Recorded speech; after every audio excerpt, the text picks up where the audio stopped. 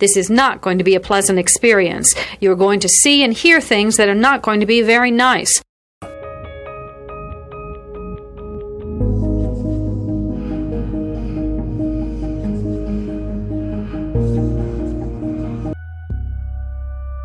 Experts divide serial killing into two general types, organized and disorganized. An organized killer brings everything he needs to complete the murder. A disorganized killer improvises. Begin.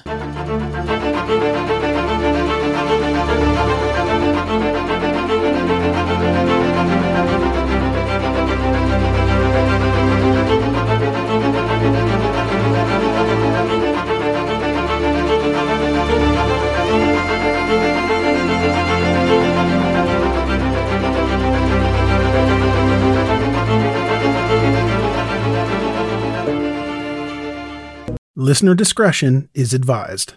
Mom deserves the best, and there's no better place to shop for Mother's Day than Whole Foods Market. They're your destination for unbeatable savings, from premium gifts to show-stopping flowers and irresistible desserts. Start by saving 33% with Prime on all body care and candles. Then get a 15-stem bunch of tulips for just $9.99 each with Prime. Round out Mom's menu with festive rosé, irresistible berry chantilly cake, and more special treats. Come celebrate Mother's Day at Whole Foods Market.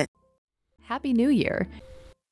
On April 28, 1982, 33-year-old Barbara Mendez was working alone at the Park City Credit Union in Minneaqua, Wisconsin. Barbara was a part-time employee and she had never worked alone. But her coworker became ill and had to leave early that day. Minneaqua is a small town in northern Wisconsin. In the early 1980s, it had a population of just over 3,300 people. It is a popular area for fishing, hunting, and camping. It was a peaceful town. The last time they had a murder was in 1935. Barbara was married to a man named Robin who went by the name Bob. They had two daughters, Dawn and Christy. Barbara was active in her church, which she and Bob helped establish. Barbara taught Sunday school. She was well liked in her community. She was a wonderful cook and loved canning foods. She was also talented at embroidery.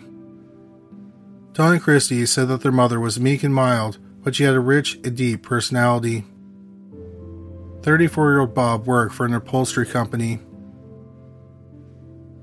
When Barbara didn't come home on April 28, 1982, Bob called the credit union's office manager, Helen Kepke.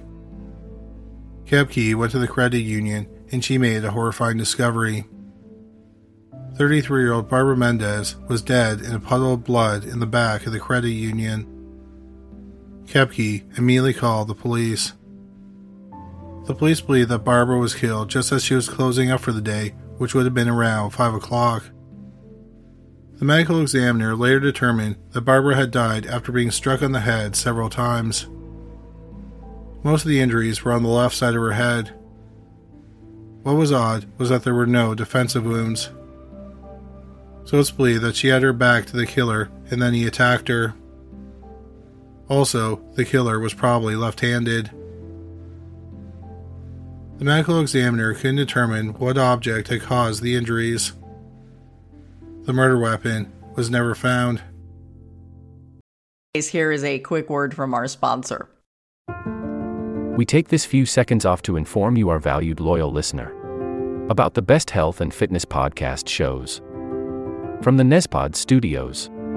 Join us as we give you the best of the best health and wellness updates you can rely on for the treatment of chronic health problems.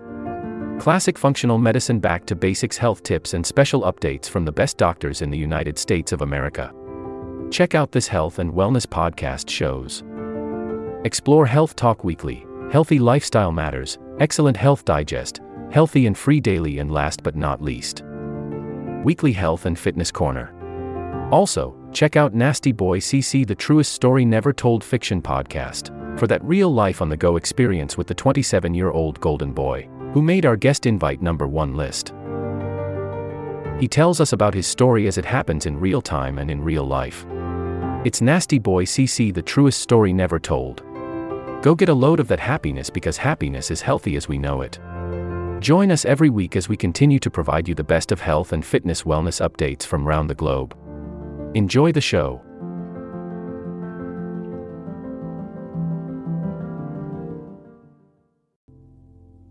Initially, it was believed that the murder was a robbery gone wrong. Shortly before the murder, there had been 2 other bank robberies in the area. Barbara was worried that her credit union might be robbed next. But if it was a robbery, there were some odd things about the scene. The first was the way Barbara was attacked. She was most likely attacked from behind. Unless Barbara had been ordered to turn around, she probably would have not taken her eyes off the robber.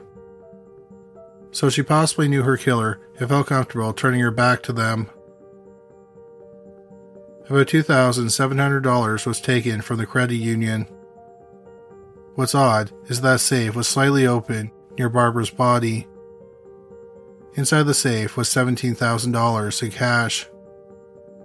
What type of bank robber would kill a lone employee who wasn't putting up a fight and not collect all the money that was readily available?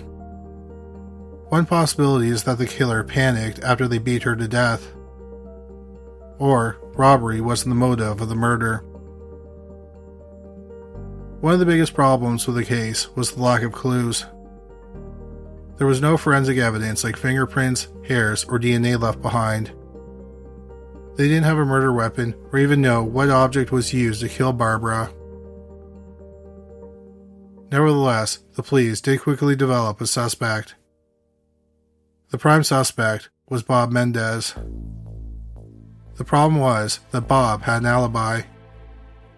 Bob said he came home at around 5 o'clock. Both his daughters said he arrived home at that time. Bob was the youth minister at the church. A member of the group, a 14-year-old girl, only identified as Jody, said that she called Bob at home at 5 o'clock and spoke to him until about 5:30. Jody was best friends with Bob and Barbara's oldest daughter, Dawn. Bob said that he had dinner and then he went to church. At church, people noticed Barbara's absence.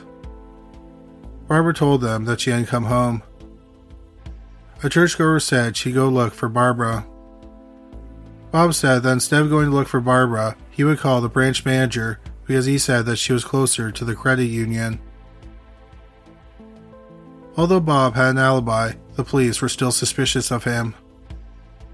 At the time of the murder, Bob and Barbara were having problems with their marriage, and many people knew that their marriage was in trouble. For example, they wouldn't sit together at church. Several people found Barbara sitting alone in a room in the church, crying. There were also rumors amongst the church members that Bob was sexually abusing 14-year-old Jody. Months after the murder, Bob was charged with sexual assault regarding his relationship with Jody. After he was arrested, life became incredibly difficult for Jody. Members of her church ridiculed her. The newspaper printed that she was a promiscuous 14-year-old. Her father even turned on her and called her an adulteress. No one really saw that she was a victim of Bob Mendez. In December 1982, Bob pleaded no contest to second-degree sexual assault. He was placed on 3 years of probation. Although Bob was a sex offender, it didn't prove he was a killer. It wasn't long before the case went cold. Nearly 3 decades went by. In 2017, Barbara and Bob's daughters, Dawn and Christy, contacted the Oxygen television show Cold Justice. The producers of the show agreed to investigate Barbara's murder. It wasn't long before they settled on a prime suspect, and that was Bob Mendez. The show star, former Harris County, Texas prosecutor Kelly Siegler, talked to Dawn and Christy. They were 13 and 11 when they lost their mother. They initially told the police that their father arrived home at about 5 p.m. But after thinking about it for several decades, they felt that their father may have manipulated and coached them. He constantly told them they had to keep their story straight. They believed him, and since he was their only parent, they didn't want to lose him as well. So they told Siegler that their memories of the day of the murder were unreliable. A major problem with the case for Siegler was the discovery of Barbara's body. She thought it was odd that Bob would send someone else to check on his wife. If he was concerned about her, wouldn't he have rather gone instead of waiting around and worrying? Bob explained it away by saying the office manager was closer to the credit union than he was. But the cold justice team showed that this was wrong.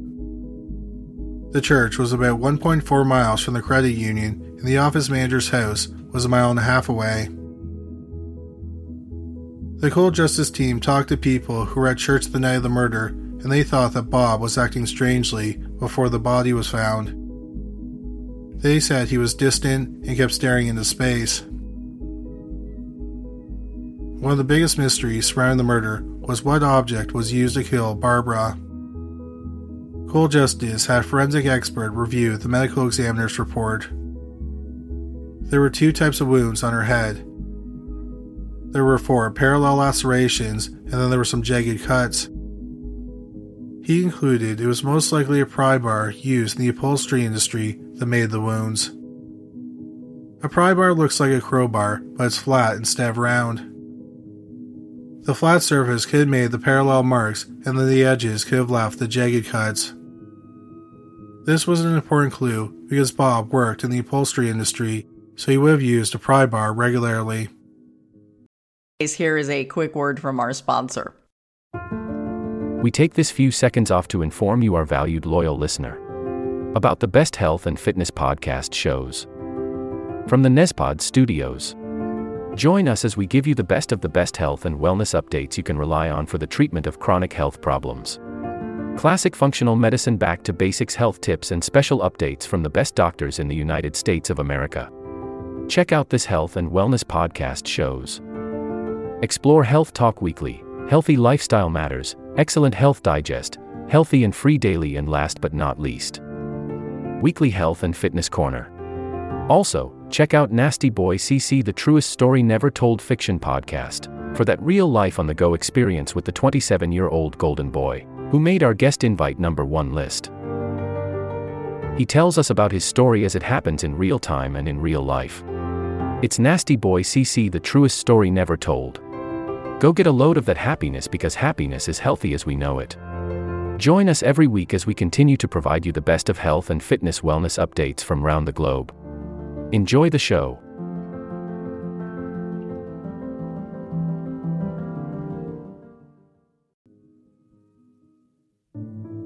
The cold justice team tracked down Jody, the 14-year-old girl Bob was sexually abusing at the time of the murder. She admitted that she lied to the police. She did not talk to Bob on the night of the murder. That phone call was a major part of his alibi. She also said that the night after the murder, she and Bob had sex in the bed that he had shared with Barbara. The cold justice team felt that they had developed a strong case against Bob Mendez. There were essentially 4 major aspects of the case. The first is that the people at church said that Bob was acting oddly before the body was found. Second, he sent someone else to look for Barbara instead of going for himself. The third is the weapon, which the forensic expert said was most likely a pry bar used in the upholstery industry. Barbara had been struck from behind on the left side of the head, suggesting the killer was left-handed. Bob is left-handed. Finally, there is Bob's alibi. Jody admitted she had lied to the police, so Bob's alibi didn't hold up. His daughters also said that they believed that they had been manipulated. But unfortunately, there was no physical evidence to connect Bob to the murder. But the district attorney felt that there was enough circumstantial evidence to arrest Bob Mendez for the murder of his wife. On February 5, 2018, nearly 36 years after Barbara's murder, her former husband, Robin Mendez, was arrested. He went to trial in April 2019. He waived his right to a trial by jury. The judge ultimately found him guilty of first-degree murder. In June 2019, 7-year-old Robin Bob Mendez was sentenced to life in prison. He is currently serving his sentence at the Stanley Correctional Institution in Stanley, Wisconsin. This will conclude the episode. Thanks for tuning in. If you like what you hear, please leave a comment and subscribe. Thank you. We have a great show today, but first, take a second to make sure you've subscribed to our show wherever you're listening to podcasts. It's the best way to make sure you don't miss any of our episodes. Thanks. This will conclude the episode. Thanks for tuning in. If you like what you hear, please leave a comment and subscribe. Thank you.